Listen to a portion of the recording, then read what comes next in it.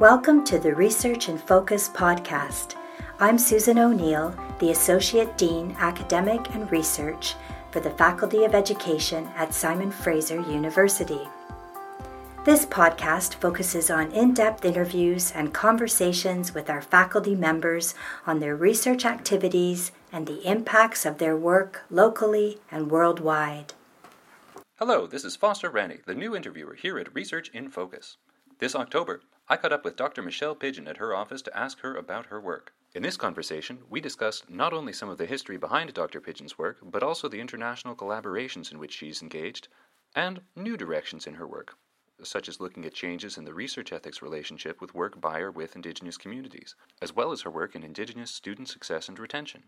Thank you for joining me today for this interview. I would love to talk with you about your work here at SFU Surrey and anything that you might have coming up in the future or research plans already on the ground that you'd like to discuss. Well, first, let me introduce myself. I have Michelle Pidgeon. I'm Mi'kmaq ancestry, originally from Newfoundland and Labrador. And I've been with SFU for the last 10 years. And work on the unceded territories of the Coast Salish, so the Musqueam, Squamish, Tsleil-Waututh, and Kwantlen Kaitsi nations.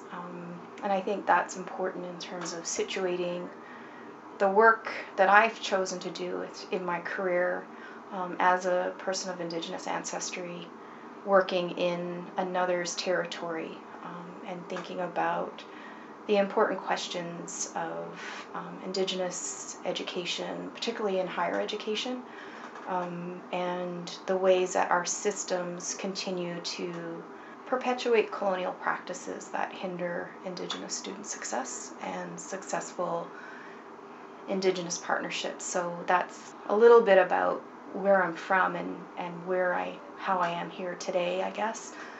My work as discrete projects, it's a little hard because they're all in some ways connected and pieces. So one project that I'm doing that's a mentoring opportunity that I was invited into with Mount Royal University and my colleague Janet Miller there and an undergraduate student, Andrea Heron, she came to us with this idea of a project that she was really passionate about and wanting to go on to graduate school, and so they asked me to join as a mentoring opportunity to work with Andrea and Janet. And it was supposed to be a small little project, and it's now blossomed into this 4-institution study of looking at Indigenous women's experiences as they transition from university into the workplace. And so we've been having a lot of fun with that project and also working with folks from U of C. So we both come from back east. Things are relatively different there. Very different. Not relatively, very. It's shockingly. When I came here and heard the phrase unceded territories for the first time, it changed the direction of my life. Mm-hmm. Yeah, it's very different. Yeah. Well, I come from a place that has been colonized for over 500 years, and there are some First Nations here who've only seen their first non-Indigenous person 50 years ago. 50, not 150. Yeah. That history in Canada is very diverse and how we've experienced. At the same time, some of the folks, some of the boat people, British and otherwise, who came over here, by the time that this part of the world was making contact, the industrial era was already in swing, relatively more so than when they came to where I was born or to Newfoundland and the Maritimes. And so the industrial scale was also different. Yeah, I mean, BC was forged by the railway and the mining, and that's a very different way of industry than fishing.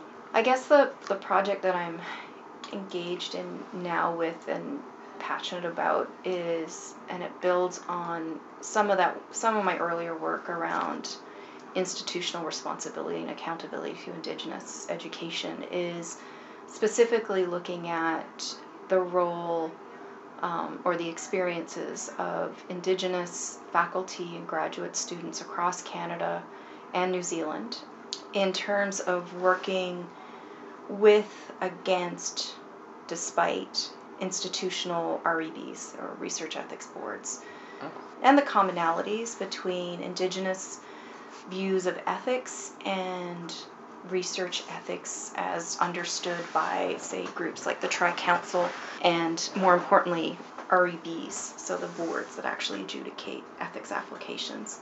And that project's just beginning, and so it's a 5-year SSHRC-funded initiative that I'm really excited about, and also have a real sense of the responsibility of what it means to take that work on, because part of it is in the mentoring of students and even mentoring of junior faculty. As we invite more Indigenous people into this space, then how are the processes that we run an institution responding to and making space for Indigenous ways of knowing and being. And ethics is one of those major milestones that most of us, if we're doing research with humans, have to undertake and do. But when you're Indigenous, and again, this comes from your place, your teachings, your own cultural views, the values that are beholden to you by your nation. So it varies, right? Not everyone has the same experience as an Indigenous person. And so recognizing the diversity of Canada's First Nations and of the Maori people within New Zealand, there's different tribes, there's different cultural protocols that we need to honor and respect. Then how does all that complication of the 60 plus nations here in Canada, the different tribes within New Zealand, how does that influence the ways that we then are viewed and engaged with at that REB level?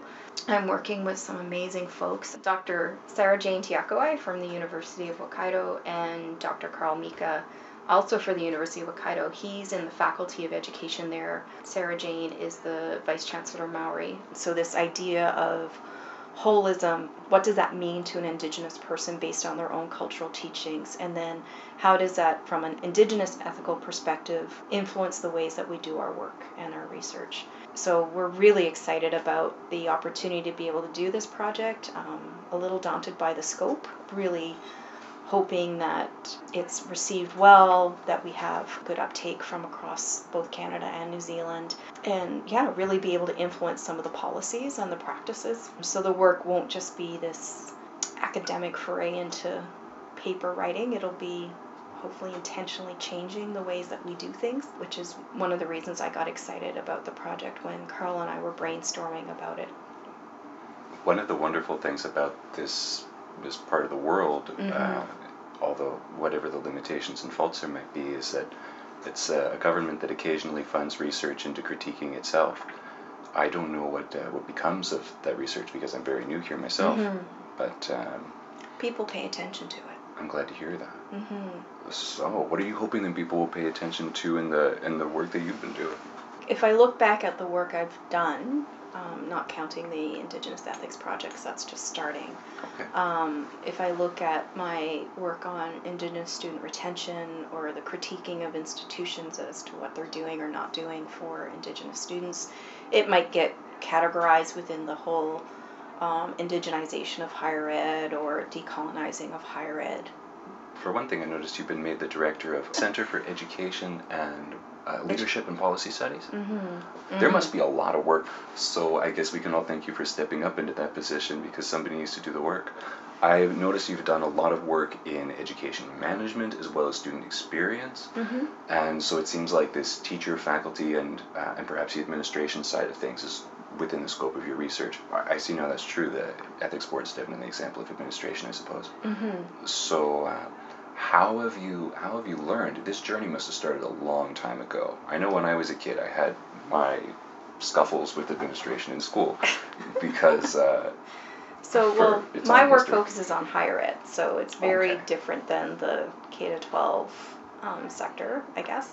And part of my background is I kind of cut my teeth as an undergraduate in student affairs and services, and was I think I was a member of the second class of the Masters in Post-Secondary Student Affairs and Services at Memorial University, which was the first program in Canada of its kind. So in the U.S., the Student Affairs and Services field through master's programs had been established for years prior to this. This was in the early 2000s and late 90s, early 2000s was when I was there for that. And that kind of introduction to student services kind of helped me see the broader pieces about being at university and what it meant. And then as I was, as you do when you're in your early 20s, coming through your own understanding of who you are as a person, I just started asking some questions about what was around, who was around.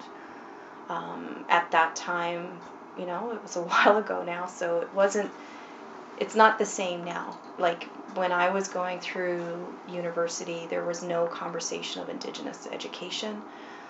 There was no content. There was no faculty. And if you look at Memorial now, it's completely different. They've intentionally created faculty positions. They have content. They did have their equivalent to Native Teacher Education program, but that was predominantly for Labrador Inuit students. Okay. And so they would come down and do their teacher education and then go back up to Labrador and teach. So, it's just a different period. And I think when you think about Indigenous education in Canada, you have to see the generational timeline of where things were happening. The provincial context really matters. Newfoundland joined Confederation and Canada in 1949. That's right. And so being a direct British colony up until then. Yes. So our system was a little different. The way that the university evolved was different. So our university was also only established in 1949 as a condition of Confederation. So the ways that Newfoundland has evolved as a province, even in that short time, has really influenced the ways that you're shaped. And so I think finding out about student services helped me see that there's bigger pictures, and it helped also resonate with some of the ways that I was valued. So the idea of the whole student is not just about the intellectual endeavor. It's about their physical, their emotional, their spiritual, and their cultural needs, as well as their intellectual needs. But all of those things need to be in balance, and they also all need to be nurtured when they're going through K-12 and post-secondary and beyond into the workplace. So this sense of wholeness is an important value that I have in my work. It's the way I see the world, I guess. And it then leads to me thinking and influenced the way I thought about, well, what does Indigenous student success mean?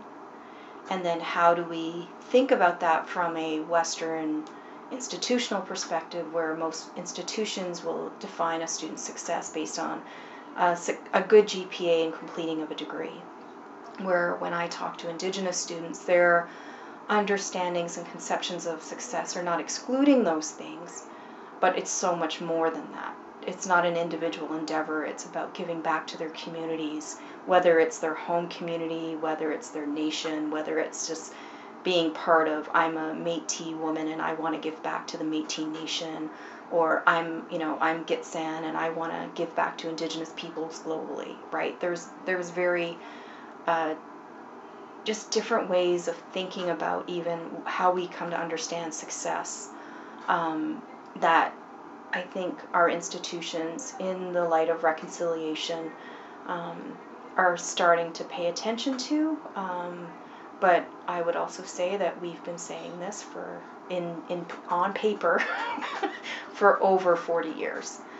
Starting with Indian control of Indian education as the first kind of articulated vision of Indigenous self-determination around education, to more recent documents and research reports and scholarship by other amazing Indigenous folks like Marie Batiste and Joanne Archibald and Jan Hare and Sheila Coate-Meek, and the list goes on. So I'm not the first and I won't be the last, right, doing this work, and as we say, you stand on those who trained you, and I was mentored very well by Dr. Joanne Archibald at UBC. That's where I did my doctorate.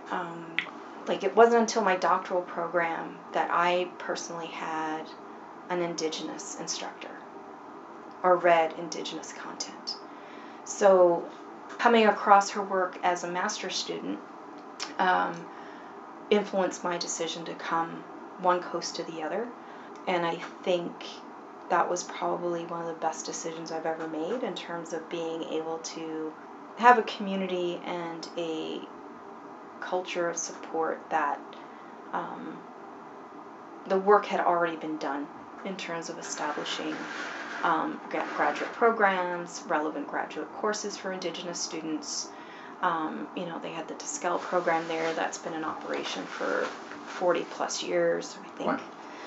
It's been there for a long time based on the work of Verna Kirkness, and then Joanne, and now Jan. And so those, that training and influence of relationship really has shaped who I am as a scholar now, and how I view mentorship and research and all those things. So you asked me earlier, this podcast would be heard by probably mostly my colleagues and graduate students, and so I guess I would want the podcast to conclude or end with people, those listening, reflecting on how are they going to help support Indigenous initiatives at their institution. Understanding the role of place, the role of one's own social location, whether it's race, class, gender, whatever, in that work. So you were saying about the body and the position that we occupy, Mm-hmm. how this goes along with some different responsibilities in the sense of what you can actually respond to, maybe. Yes.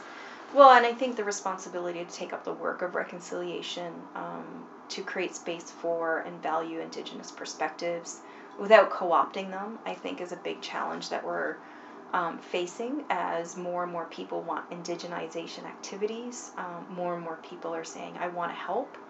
And then within that, the really good intentions, the really good work that gets done, there's also this, and we have this history of having it become tokenized responses versus meaningful change. And I want folks to think about how can they be part of the meaningful change and prevent the tokenistic actions that we witness on a daily basis at this campus and across multiple other campuses. This global connection is huge, and almost every place on the planet got a little touch of Europe during the 18th and 19th century. So, we've all got neighbors now. There's Indigenous and settler colonial relationships all over the world, and how do we come to understand those in the context in which they occurred, and be able to not homogenize them.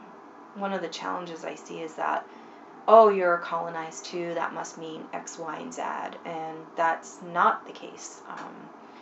That different nations have had different approaches, and they will have different responses to how they are choosing to move forward their nation in terms of intellectual development, property rights, land claims, education, like all these sectors that are directly impacted and related to Indigenous rights, I think are important to always understand the role of place and the role and will of the local First Nations, Métis, Inuit peoples that we're working with, and the who's not present in conversations and who is. I think is really important, especially in education. We can't be having these panacea conversations about Indigenous education without recognizing the distinct cultural groups in this country and understanding that what works in Iqaluit, Nunavut is going to be very different than what works in the downtown east side in Vancouver. And if we can't get to that understanding, then we are missing a whole bunch of things that the education system has to kind of attempt to redress.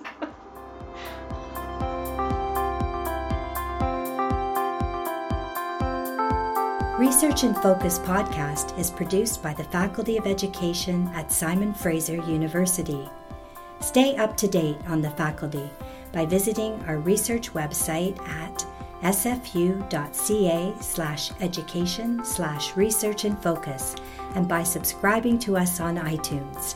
Thank you for listening.